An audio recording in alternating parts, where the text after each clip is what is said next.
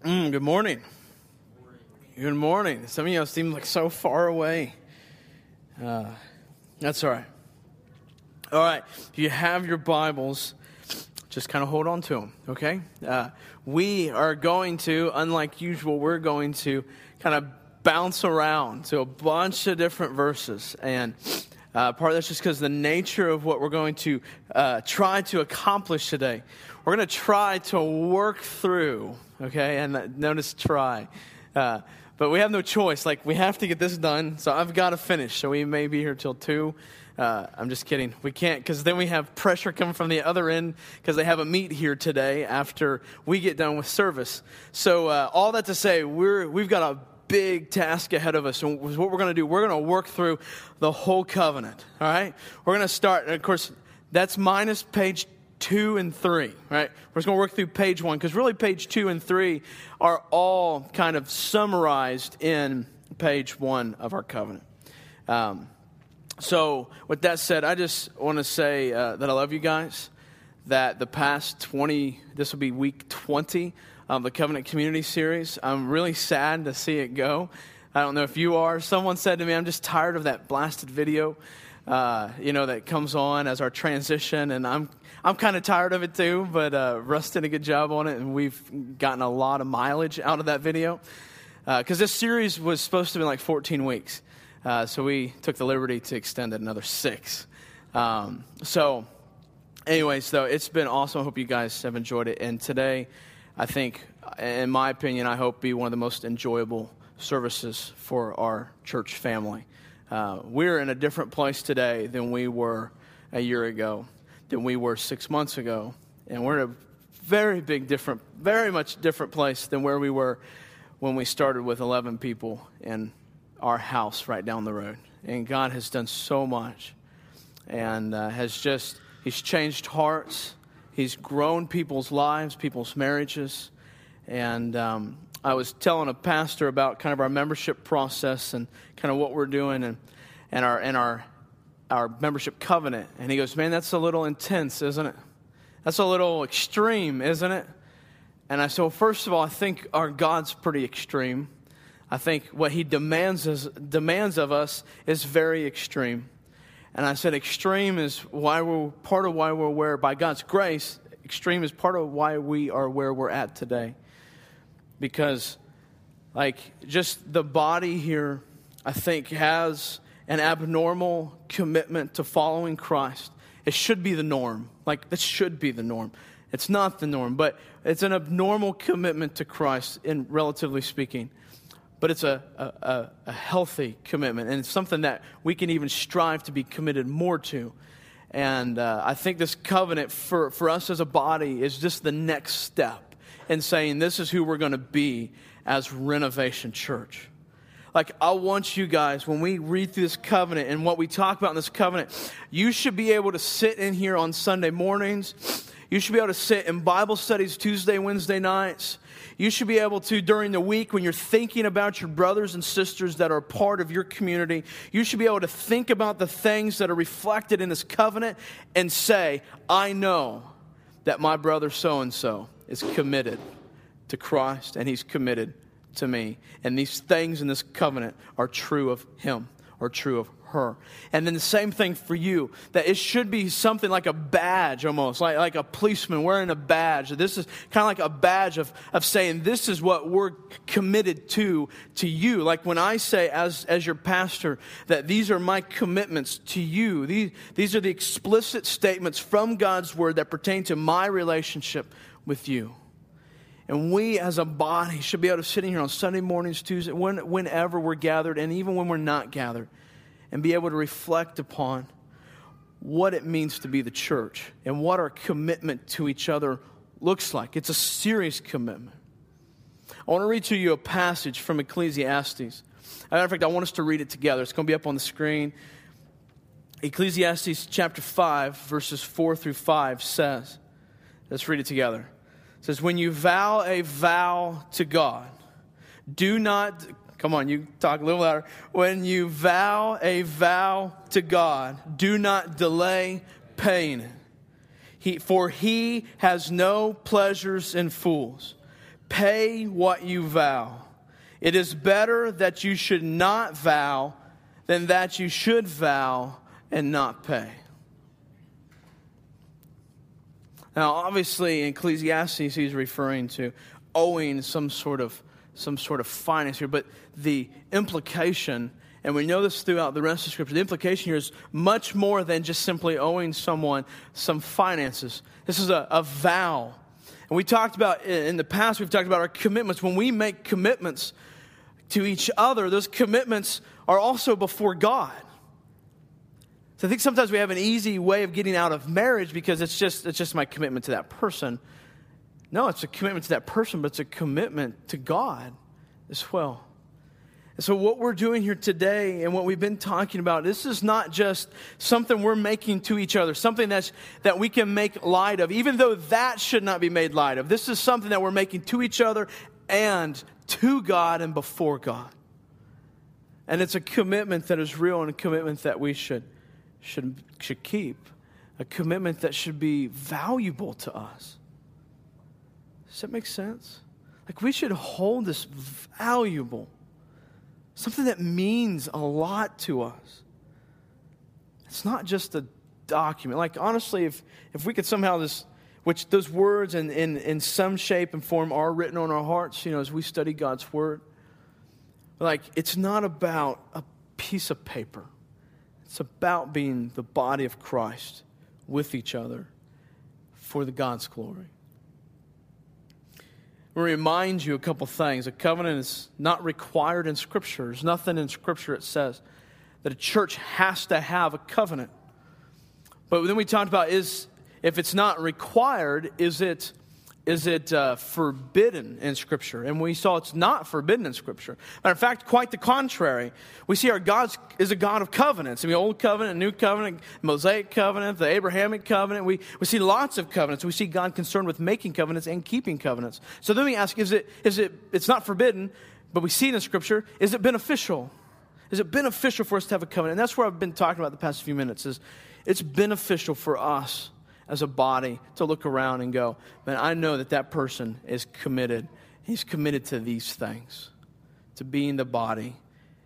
It's like the covenant is my statement to you and your statement to me and your statement to each other of how you're going to live out the call of Christ in our lives as a body of believers. It's very beneficial, incredibly beneficial. Let me say this, just because I want to get this out in the very beginning. For those of you who are not currently members, okay? Let me say this. If you know God is calling you to this body, let me encourage you then to participate. Like, there's going to be a point later on where we're going to read the covenant together, the first page of the covenant together. Let me encourage you to participate. Let me encourage you to do what we talked about last week with the card. At the end of the day, you won't be a member officially because there's some more process we need to go through. But it can still be a day for you to remember, something that you were a part of, even though you're officially joining came a little bit later, and the affirmation of that from the body, but you're still participating because you know God is drawing you here. And then the second group is if you're still praying through whether or not this is the body God wants you to be a part of. Let me encourage you to participate, particularly by praying and watching. Those two things, praying and watching. Especially if you're not a member, but you're definitely a follower of Christ. You may not be a fully committed member of this family, but you're still a member of the universal family. And so you can worship with us. You can praise God for what's going on here. And I want you to encourage, that's a very real thing that can happen. And I want that to happen. If you're not sure if this is for sure and you're still praying through that, still worship with us, right? Just still praise God for what's going on here today. Celebrate with us. And the thing is, and we're going to talk about this a little bit in the membership class, but guys, what we do here as a body, our object is God, right? That we're worshiping God. And our audience, though, is kind of threefold. Our audience is God. We worship with each other, and we worship with each other before the world. Now, the world may not be with eyeballs looking in on this room today, but the decisions that we make in here today and the commitment that we make in here today, I believe will have a major effect on the way we live this life out in front of the world when they do have eyeballs on us, when they can see us. Our worship is meant to glorify God before the world. It's not supposed to be a hidden thing. There are private times of private worship where the world doesn't see that, times of fasting, things like that. But our worship, guys, this is worship, and we do this before the world. And I want us to be a body that the world looks at and goes, they're a peculiar people. They love this God that they cannot see, but they love Him and have given their lives for Him and given their lives for each other as they seek to follow the cross. So, with all that said, let's start working through the covenant. What we're going to do, we're going to read just like a sentence or so.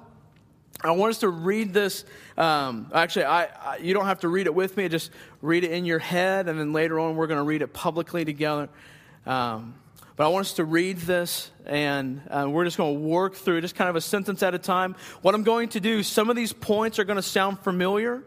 There's just going to be kind of some highlights of what we've talked about over the past 19, 20 weeks. So, the covenant begins with this.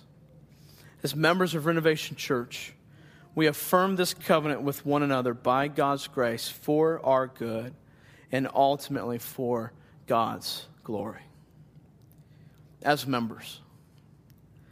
Membership, we're going to stop right there. Membership is a forgotten term, I think, today. It's kind of become almost a dirty word in church culture. I think oftentimes for the sake of church growth, membership has become a dirty term. We in traditional church, we think of membership as getting to vote. We think of you're someone they call on every time, they need workers in the church. Of course, we kind of do that too. But as a member, you think, that's people have to go to business meetings or get to go to business meetings, get to vote, and that's what membership has really, and I hate to say this, but has strictly kind of become. Like when we think of membership, you ask particularly any Baptist in the area, what does membership mean? Well, it means I get to vote at business meetings. No. Like, where do we, I don't know at what point we got to that, but membership, I think then what's happened in newer churches and church growth, churches that are really focused on kind of in the church growth model of things, they just kind of want to throw it out the window. Well, that's kind of the bad perception, so let's just kind of throw the whole thing out the window. So we won't really talk about membership, or we'll call it something else, which I don't care about the semantics of it, but we'll call it something else. But membership has become something we just don't like to talk about. We want to keep the commitment level low so that we keep people coming. This is not the case here, right? Like our commitment level is like up here and people still keep coming. This just shows that God's power is way beyond the use of a term membership. But what we do see in Scripture is that the idea of committing your life together to a group of people, obviously God can move us on, and He transitions and moves us to different places and can call us out of the body to start other churches or to be a part of other. He can do that. But you're committing so far as you can see your life to this body. We see this going on in the New Testament. We see believers committed together to live out the gospel together. When we talked about membership is implied in Scripture. It's not something that Scripture talks about directly, but it's implied. And what are the areas it's implied in? It's implied in the fact that they gathered. So there's a group of believers in Ephesus or a group of believers in Jerusalem. They gathered together. They gathered together regularly. We also see church membership, I think, even more strongly implied in church discipline. Like, how do we remove someone from something of which they are not a part of? How do we do that? Now, again, a piece of paper can mean nothing. I'm talking about you're committed to this body from which if you were removed, you would be missed and you would miss something.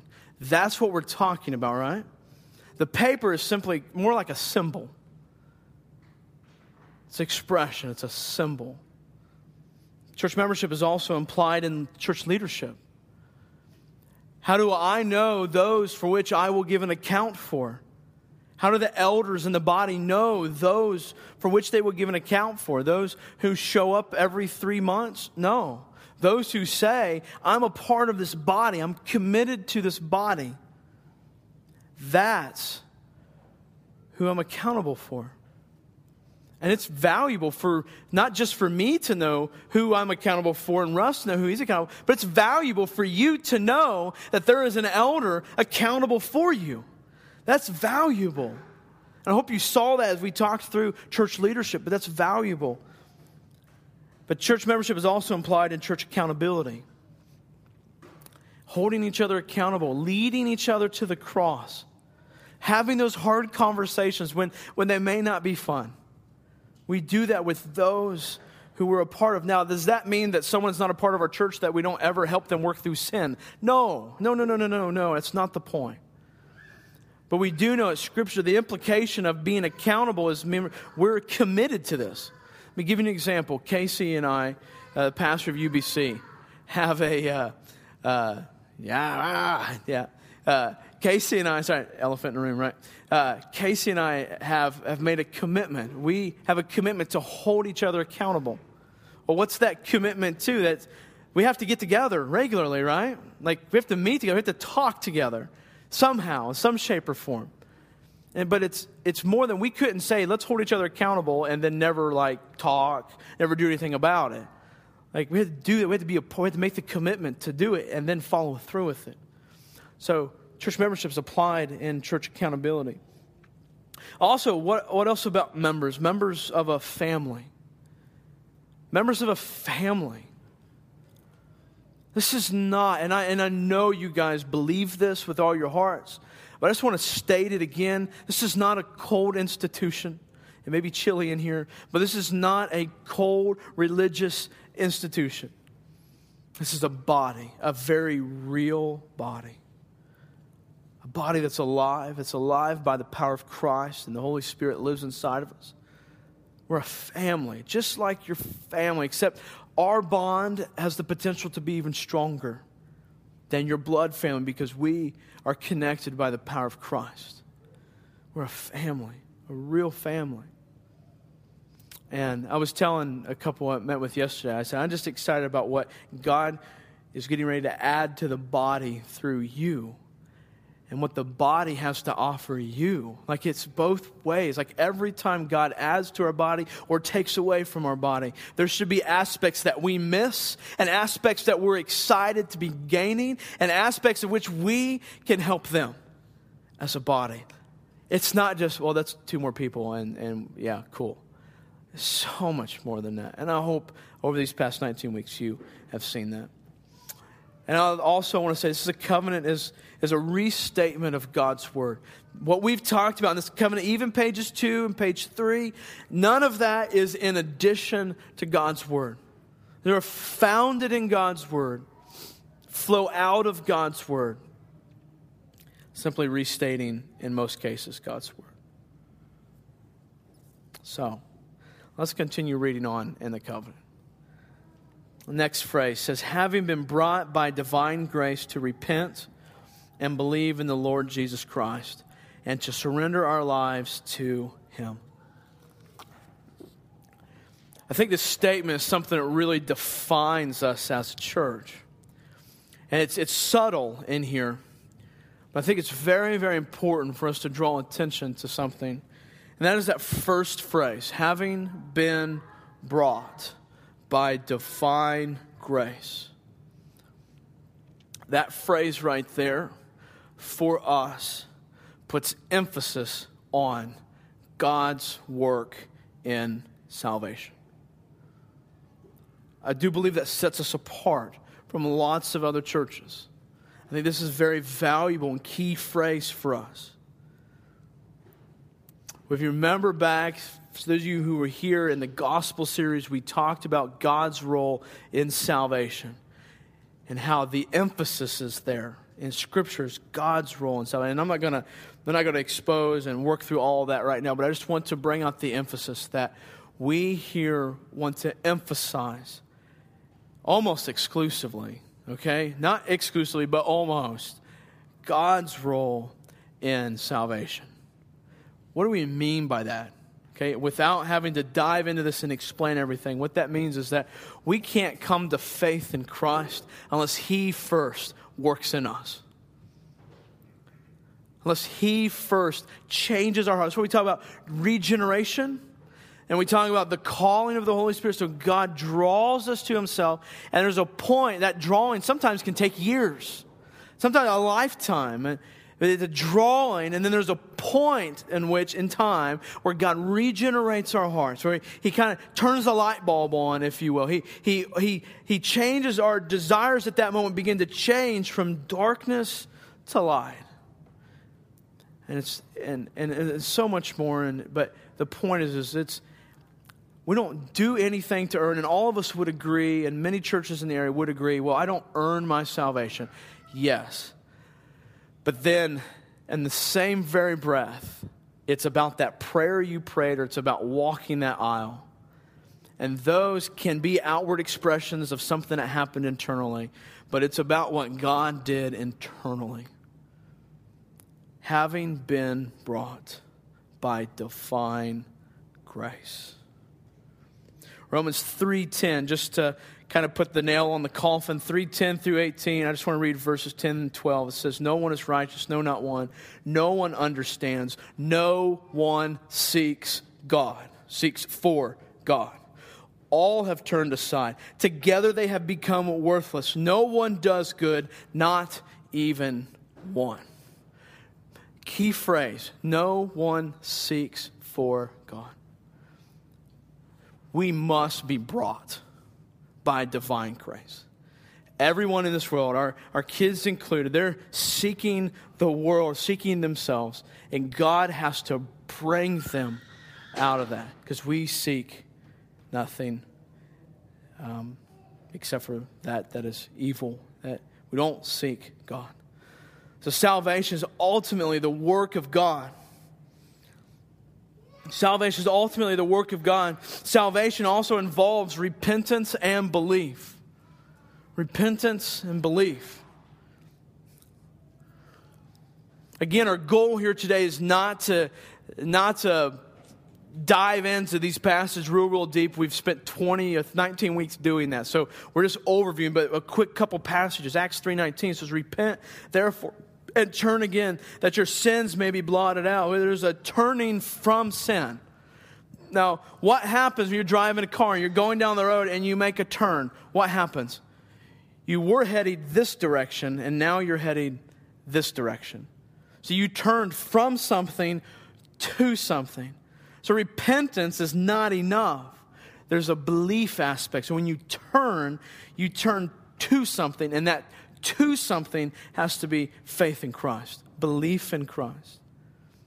At its very bad, at its very, very core, very minimal there. John 3:14 through 15 says, and as Moses lifted up the serpent in the wilderness, so must the Son of Man be lifted up, that whoever believes in Him may have eternal life. So repentance is turning from our ways, Satan's ways, the world's ways, turning to God. From and to God. Belief in Christ, belief that He's the Son of God, that He died on the cross for our sins, that He's our Savior. That's what we believe those things. We don't have to necessarily understand them to their fullest, because I don't think we ever will, maybe until we reach heaven, but that's part of then growing, right? So salvation involves repentance and belief. Salvation involves surrender. Again, I believe this is something that sets us apart. Surrender. Salvation involves surrender.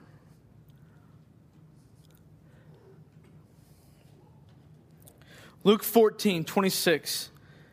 We're just going to read through 27. It says, if anyone comes to me and does not hate his own father and mother and wife and children and brothers and sisters, yes, and even his own life, he cannot be my disciple.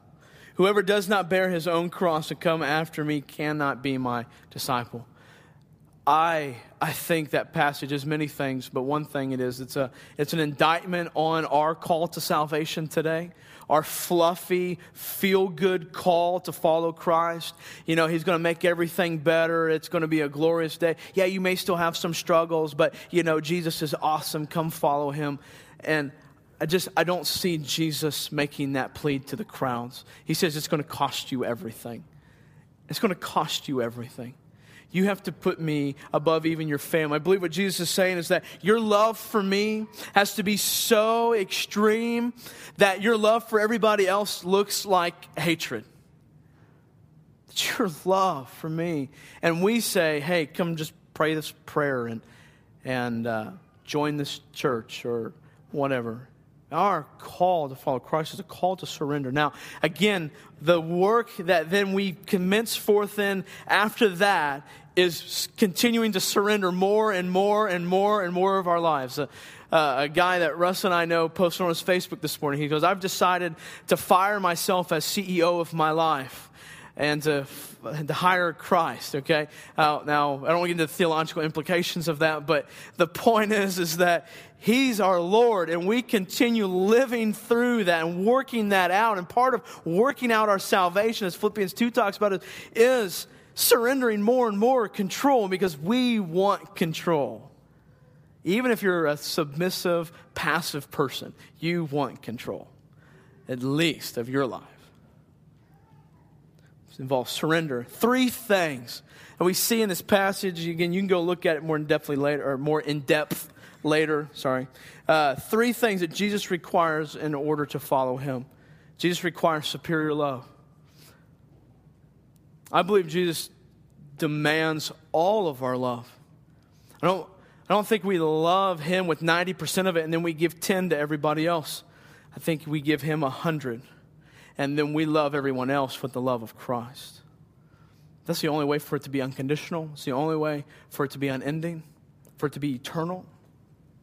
We love, all of our love goes to Christ. Jesus requires exclusive loyalty. Exclusive loyalty, carrying your cross. I believe when Jesus in this passage, again, without going into detail, because I want to so much, but when he's saying to carry your cross, what's going on in that picture? Someone who's carrying their cross has no dreams for tomorrow, has no desires left. They're not thinking about what they're eating tomorrow for dinner or where they're going on vacation next week. When they're carrying their cross, their pride is gone, and they're walking to their death. And so I believe Jesus' call in this passage when he tells us to carry our cross is we are dead to our dreams, dead to our desires, we're dead to our plans, we're dead to all of those things, and we are alive to Christ's plans and Christ's dreams and his desires for our lives, what he wants us to do in every step of the way. Exclusive loyalty. Jesus requires total loss. Total loss. For the cause of Christ, we give up everything.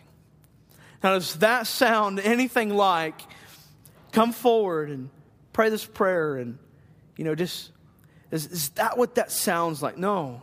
Now, does that mean that a 5-year-old or an 8-year-old, whatever, has to understand all the complexities of this? No. But they need to know that Jesus is Lord of their life. He is the boss. Whatever terms semantics communicate, that he is now Lord and demands everything, that's what they need to understand. This was Jesus' invitation to be a follower. Let our invitation look similar, if not identical. The night that Anthony got saved in our office, I think, God, you can see the drawing of the Holy Spirit, and then you kind of see a light bulb click on. And so we worked through that sermon. Like, what does Jesus demand? Like, what's going on? So I literally, in my office, I pulled up my sermon notes, and we just worked right through it, didn't we? And of course, you guys see the fruits and what God has done in Anthony's life since then. I'm not saying you're going to preach someone a sermon. My point is, this is what Christ demands. We're going to preach the word. We're going to preach the same thing. This is the kind of community we want to be as well. It's not just we want to present the gospel this way, but we want to live our lives this way, right? We want to live our lives in total surrender and exclusive loyalty and superior love for Christ. And that will be a community then that reflects the glory of God. Not a community that is self-centered, self-serving, lighthearted about the gospel. This is the kind of community we are committing to be. So let's read on. And having been baptized as Christians in the name of the Father and the Son and of the Holy Spirit, we come together to glorify God by making disciples of all nations. Very quickly, the church is made up of baptized believers. Baptized believers. I'm going to say a statement, and before you gasp for air, let me explain. Baptism is necessary. It's a necessary part of our salvation. Baptism does not save us. However, there is no category in the New Testament for an unbaptized believer. They believed and then they were baptized. They believed, then they were baptized. So it's not saying that baptism, we don't believe that baptism saves us, but it is a necessary next step in our salvation. It's part of that working out our salvation. It's part of, Baptists like to call it the first step of obedience, is being baptized. And I do think that's a good phrasing for baptism. It's our first step. Of course, a lot of them won't go so far as to say it's the first step in working out our salvation. I'm comfortable saying that so long as we understand that we're not earning our salvation, but we are working it out. Philippians 2. So baptism is necessary. So that's why I believe baptism is necessary for church membership. These are baptized believers. There's no category for unbaptized believers. Moving on. This community exists to make disciples of all nations.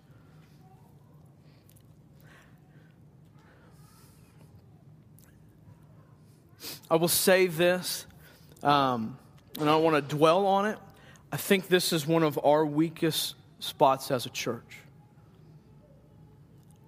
I think it is. Our focus on making disciples of all nations and what that looks like both locally and, Jerusalem and Judea and Samaria and to the ends of the earth. But it's not weak, I don't believe in the sense of we've neglected it. I think it's just weak because we're trying to develop it and find where God's call is for us as a church in those areas. And so, as we prepare to go to Haiti and all those things, that's a part of developing this part of our body. And I want you guys to anxiously await and see how God uses the body to fulfill all this. But I don't want you to wait in the sense that you don't participate in sharing the gospel and winning people to Christ yourself. And have your own. You don't have to wait for the body to do those things. But corporately, we want to be about these things, and we're going to be about these things. Let's read Matthew 28, verse 18 through 20. And Jesus came and said to them, all authority in heaven and on earth has been given to me. Let's just stop right there for just a moment. All authority. And then that authority, as we talked about in the series, has been given to the church. So in Christ, I think a lot of times we quote this passage starting at 19, and I think we miss a lot in verse 18. Because he says to go therefore and make disciples of all nations. But we go, though, I think it's very valuable if we're getting ready to go on a trip, if we're getting ready to go on an expedition, for us to look at our backpack and go, okay, I've got this supplies, and I've got this money, and I've got this water, and I'm prepared, and I've got the strength, I've been working out, and I'm ready to go, and now let's go. Now this is what Jesus is saying here. All authority has been given to me, and all authority is now the church, so go. So when we do this amazing task, we go with the authority of Christ. With His power, with His resources, with His plan. We don't come up with our plan. We just live out His. We be obedient to Him. But He says, all authority in heaven and earth has been given to me. Go therefore, make disciples of all nations, baptizing them in the name of the Father and the Son and the Holy Spirit, teaching them to observe all that I've commanded you. And behold, I am with you always. As if the authority wasn't enough. Behold, I am with you always to the end of the age. And very quickly, I believe Christian churches over the past, I don't know how many decades, I think have missed part of this passage. They've translated this make disciples into go evangelize. And although evangelism is a part of making disciples, it's just the initial part. And so what we've found in a lot of churches today is we have people that have been won to Christ, but then they haven't been taught all things that I have commanded you. And so we end up with very immature infant Christians who then don't turn around and share their faith. And then we see the church plateaued or declining, and we wonder why. It's because we did the evangelism part, but we're not doing the discipling part. And I believe with all my heart, and our commitment is to this church, we want to do both. We want to disciple, we want to evangelize, we want to do it all. Because we're commanded to do it all, not because it sounds like a cool idea. As a church, we should be about making disciples.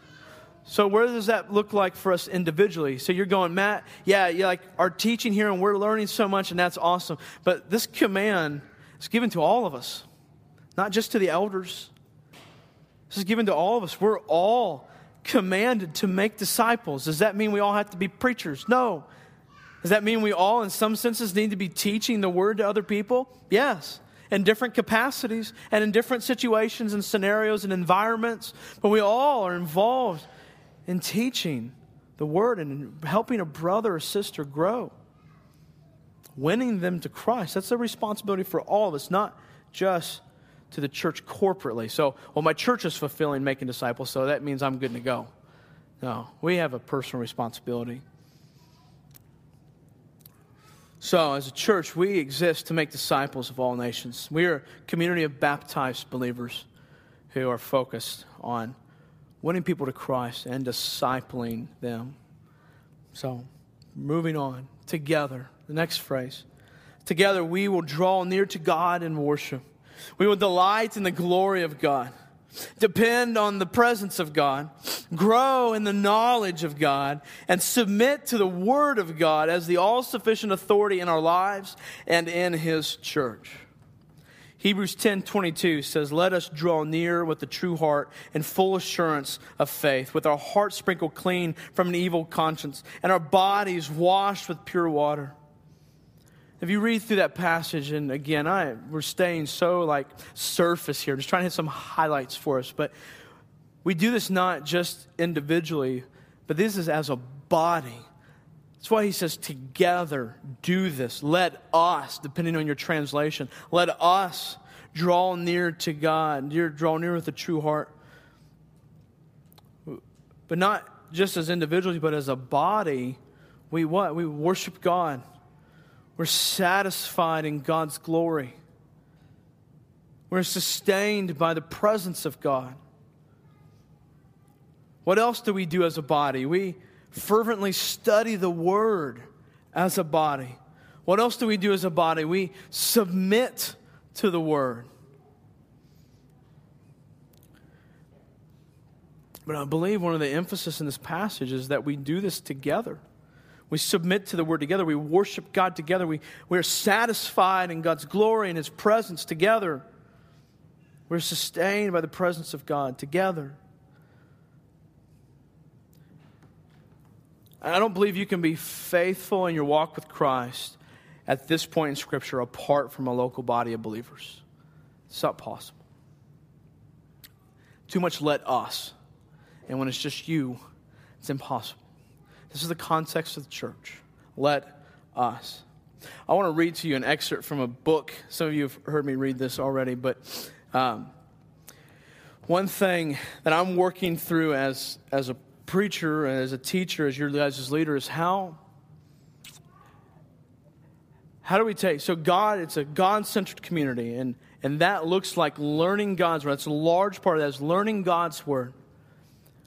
But I think sometimes we struggle, and I think John Piper, who wrote this book, has a good point. I think a very, very good point. He says, we want all of God's gifts, the gifts of the gospel, like justification, even though justification is the heart of the gospel, but we want all those things in heaven.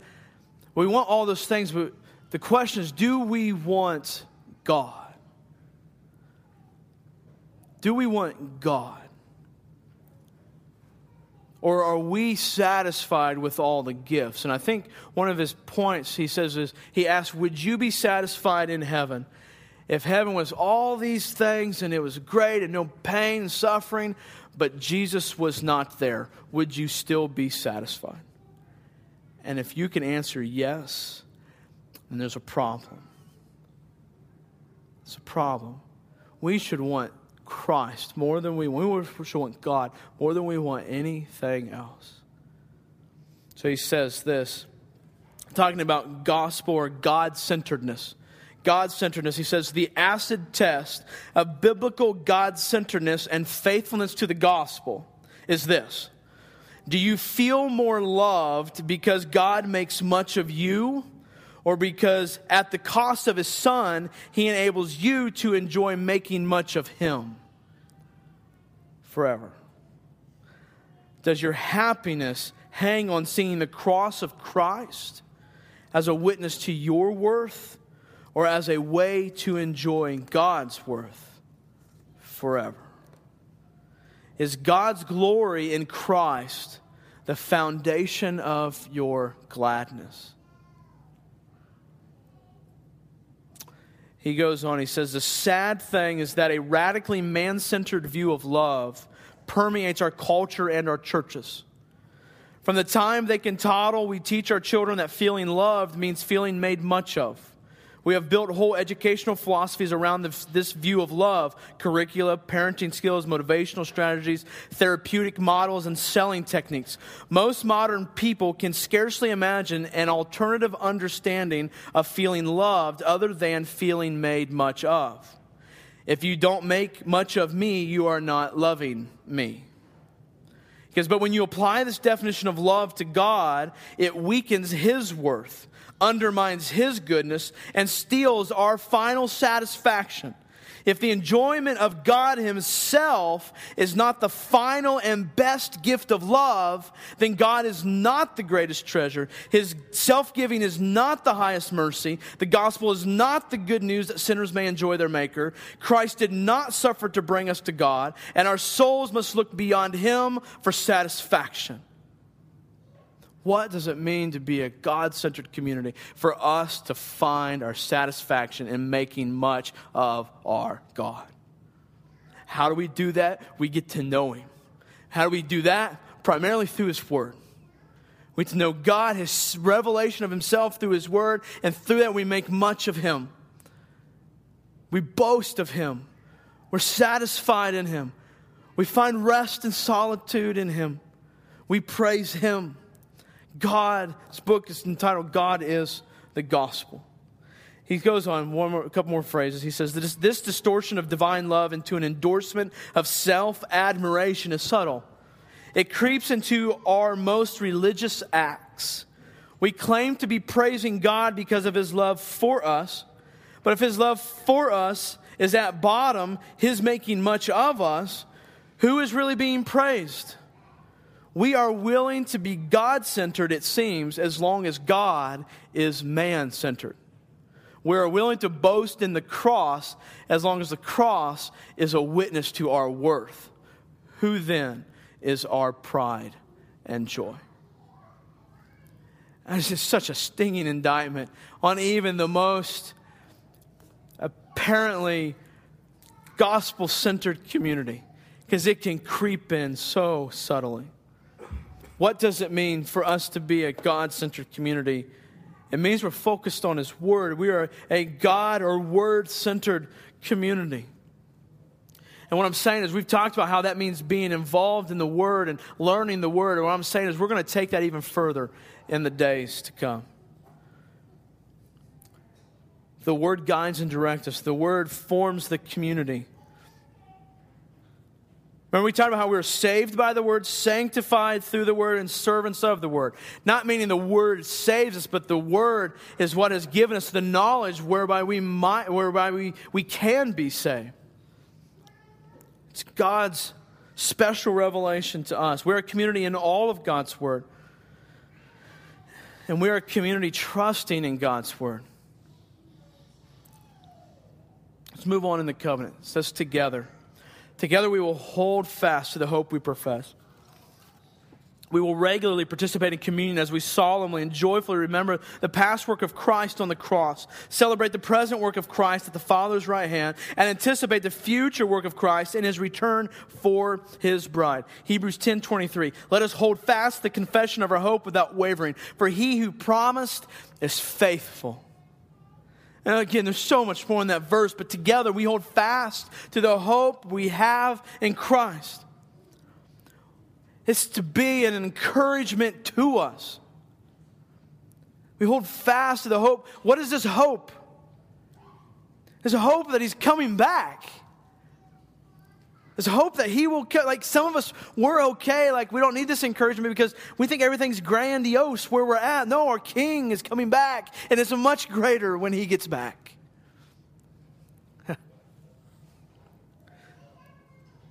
A primary expression that He has given to the church to remember His work, past, present, and future, is communion. It's taking the Lord's Supper. It's not, again, a whole other sermon, maybe 5 sermons of just what this means, what it means for the church, how valuable it is for us, why we've done it much more often since a preacher I was convicted, and we're not doing it enough. Some churches do it every week. Our goal is once a month, once every month and a half, something like that. We to regularly be reminded the past, present work of Christ and much more. As in communion, we remember the body and blood of Jesus. We reflect on our sins and His promises. We renew our commitment to Christ, each other, and His mission. This is part of communion, what we do. We rejoice that He has set us free and He is coming back. Communion is so powerful. Let's move on to the covenant. It says together. Together we will spur. This is the third together paragraph in our covenant. It says together we will spur one another to love and good deeds. We will meet with one another consistently, pray for one another regularly, and serve one another selflessly. We will share each other's joys and bear each other's burdens. We will edify one another with our speech and encourage one another with our example. That's one of my favorite phrases in this entire church covenant. And I think it just is such a beautiful picture of how we lead each other to the cross. How we help each other work out our salvation.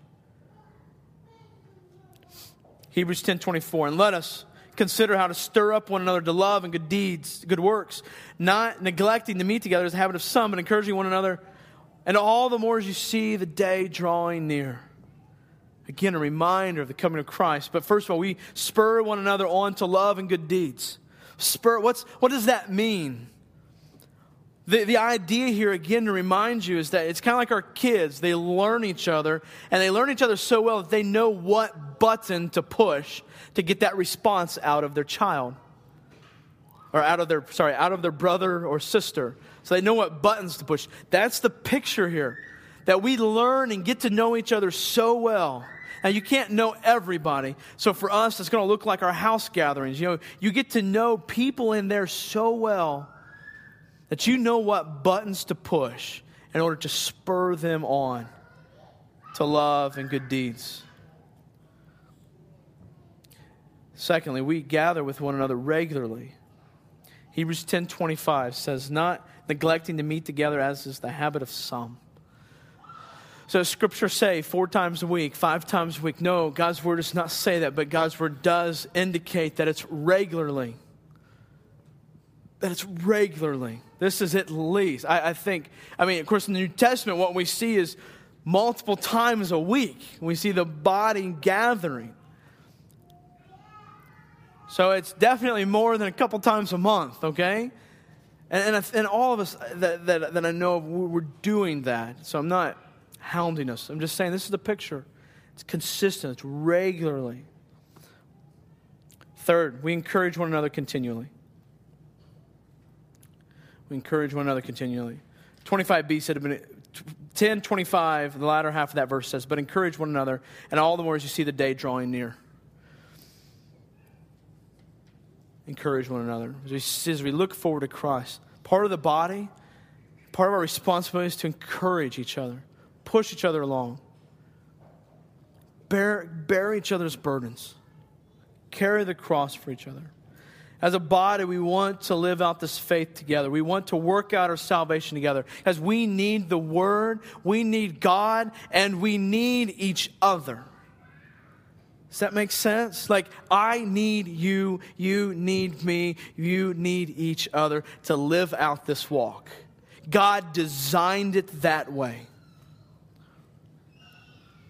But we need more than just to be in each other's presence. We have to spend time with each other. We have to get to know each other. It's the only way we can learn these buttons. It's the only way we can bear these burdens. It can be painful. It can be hard. But I think the picture, and some of us are beginning to see this picture, is it's a glorious picture. Like, it's an awesome picture. Let's move on in the covenant. It says this: we will humbly and gently confront one another and receive correction from one another in accordance with the New Testament understanding of church discipline and restoration. A couple comments. Church discipline is not primarily a corporately involved issue. When we think of church discipline, we think of, well, that's removing someone from the church and the elders get involved. And no. Like, I pray to God that never happens again. But that should only be a very minimal aspect of us actually doing church discipline as a body. Like, church discipline should be going on all the time. Like, daily, weekly, where we are leading each other towards the cross, where we're reflecting on our sin, the log in our eye, so that we can go to the brother and help them with the log in their eye. Like, this should be happening regularly.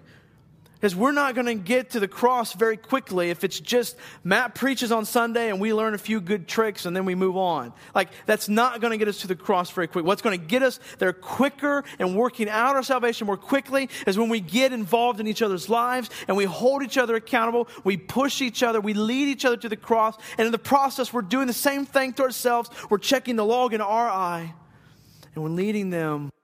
We're going to get there so much quicker. We're going to run the race so much better when we do that. So how we approach church discipline: with humility, deep concern for holiness. This is why churches don't do church discipline, because they don't give a rip about God's holiness. We care about God's holiness here. We want to be holy, for He is holy.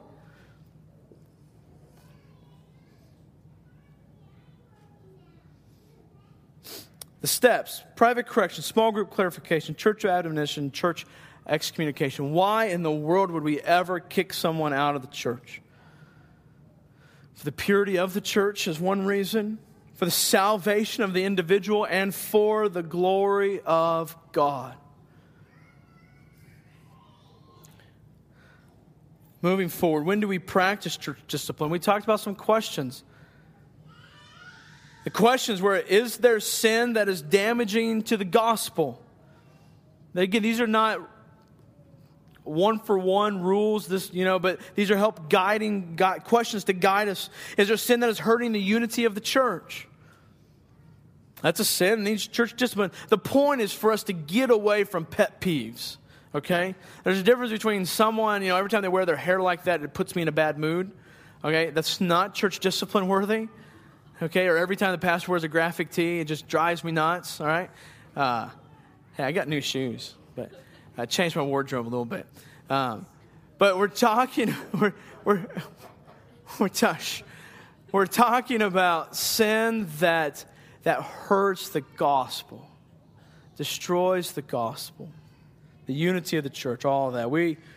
Our community that is here for more than just singing songs. We're a community focused on leading each other to the cross. Moving on in the covenant, it says, we will give cheerfully and generously to the support of the church, the relief of the poor, the spread of the gospel through all nations.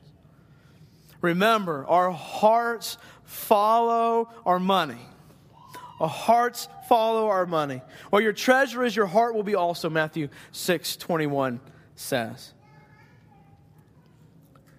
And we looked at 2 Corinthians 8 and 9 for our basis for this next part of our covenant. But in that we talked about how we will give willingly, or we give willingly. We give generously. Remember, you sow sparingly, you reap sparingly. And we give cheerfully. And again, the idea in that passage is cheerfully giving is almost a hysterical giving. I mean, it's like foolish and crazy that I'm doing this, but it's for Him. It's for the glory, it's for the kingdom. Remember, God gives us enough for our needs and then gives us an abundance for others. Not to store away in vaults to burn up someday. I do believe there's good steward and a savings and retirement, some things like that. But it's not for us to hoard. And there's a difference between being wise with your finances and being greedy and being a hoarder with your finances. It's a big difference. Going on. Last thing I want to say, giving unites the people of God. All of our hearts doing the same thing with our money. You think our heart's going to be in the same place? Yeah. It unites the body. Going on in the covenant. We will submit to the leadership of elders who have been entrusted by God to serve and care for His body by teaching the word to us and modeling the character of Christ before us. And we will affirm deacons as leading servants in the church. We talked about a biblical truth, that a biblical model of church leadership is necessary for the church to display the glory of Christ. I think churches today are incredibly ineffective and not displaying the glory of Christ because they don't have a biblical model of church leadership. And I think that's both the church's fault and the leadership's fault. Or can be both, depending on the situation. Elders are servant leaders. It's not a dictatorship, but they are responsible and they do get the authority to make decisions in the church. Elders are responsible for teaching the word. That was her way of saying amen. Okay? Wow! Deacons are leading servants.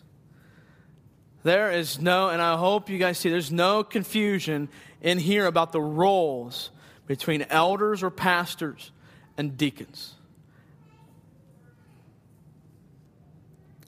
I think there's a lot of confusion here, but I hope there's not for us.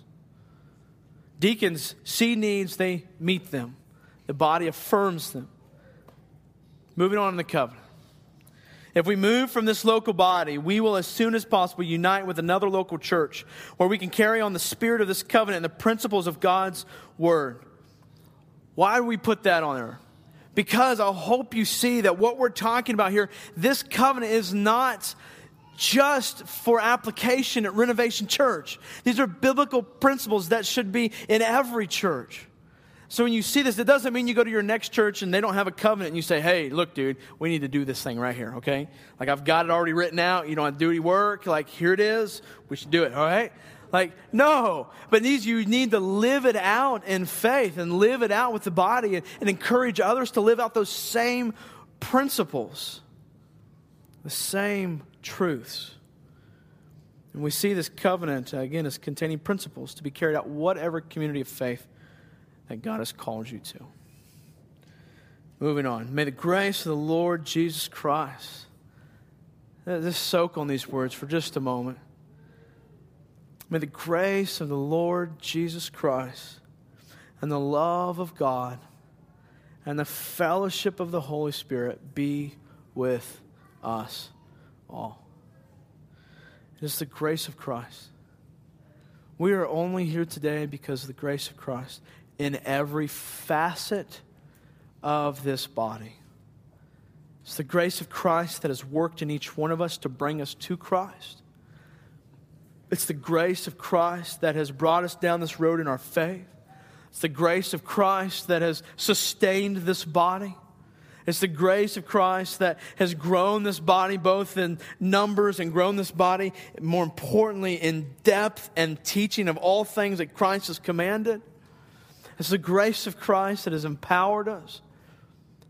So it is the grace. So when Paul is saying that may the grace of the Lord Jesus Christ, and then he goes on, just in case that wasn't enough, and the love of God, He loves us.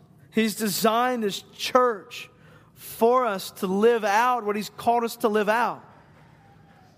And then the fellowship of the Spirit, we are bond as a community of faith, supersedes blood relationships. We can connect because of the Spirit at a much deeper level than we can because of our blood.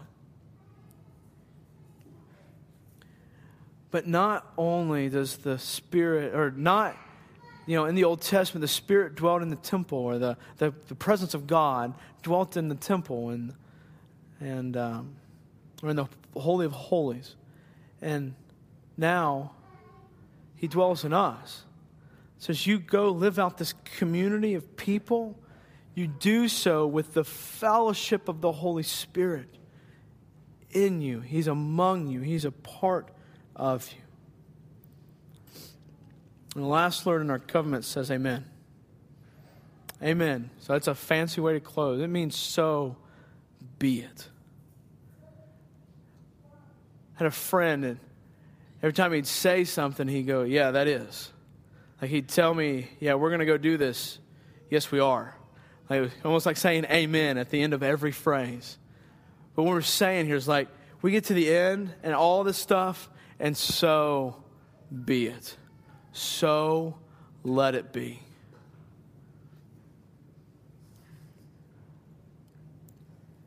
I hope that as we've worked through this today, and as we've done this over the past 19 weeks, I pray that God has changed your hearts. I just look out, not today, today as well, but in Bible studies and conversations I've had, and I just, where we were at 19 weeks ago, a totally different place. And where we're at as a body today is it was glorious then, and it's even more glorious now. And, I just hope that's just evidence of what's to come in the future. I believe it is what God's going to do here as a church. And so what we're going to do now is we're going to have our time of signing the covenant and our time of taking communion. Now, I want to do this in such a way that it stays reverent and valuable and meaningful. And I want to give you guys as clear directions as possible so that we can do this. So what's going to happen is in a few moments, the band's going to sing. I'm going to pray. The band's going to come up. We're going to sing the song, Here For You. And I think that song reflects our hearts as a body. We're not here for ourselves. We are here for you. We're going to sing that together. At that point, our kids are going to be brought out here to worship with us, the rest of that song. Then after that song is done, I will give you further instruction, but at that point, we are going to begin signing the covenant. And what I want you to do is during that time, if you're not actively signing or whatever, or moving, that you just be in prayer, be focused. It's going to take some time for us to do this, but this is okay. It's just part of us as a body, worshiping together, worshiping by committing to each other. So with that said, let's pray, and we'll begin to sing, and then we'll continue during this time. So, Father,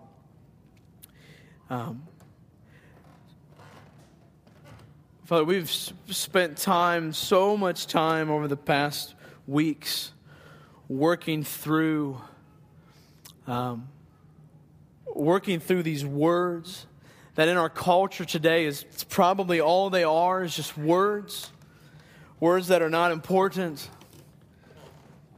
words that are words for us just to forget. But Father, you revealed yourself through your word. And Father, these are words that I hope are reflective of where our hearts are at. That they say something that is true about us as a body. And Father, that these words are worship. That they are praising to you. Father, let's pray that you're glorified in our singing and glorified in this covenant. And glorified in our commitment and carrying out this covenant together. And Father, it's in your Son's name we pray. Amen. Would you all stand with me? This is what we want to be about. This is the standard that we want to uphold and we want to be held accountable to. It's not a piece of paper. It is so much more. It's the principles and the words on the page. So at this time, I want, in preparation for the Lord's Supper, I just want to give you a few moments to just to pray, to talk to God as you prepare to take communion. I want to remind you these things as we take the Lord's Supper. I want you to remind you that to remember the body and the blood. Remember the body, the blood, to reflect on your sin. Ask God to point out any sin in your life that maybe is hidden or that you're not wanting to deal with. Reflect on His promises. I want to encourage you to renew your commitment. Renew your commitment to Christ, to each other, and to His mission. Those are the things that should be going through our minds when we participate in the Lord's Supper. So there is a solemn point where we are reflecting and we're asking God to point out sin. And that's hard and humbling and solemn sometimes. But then we're reflecting on His promises. And we are making a conscious commitment of our lives, recommitting to Him, to the mission, to each other. So I just want to give you a few moments to bow your heads, to pray through that, to spend some time with God. So do that.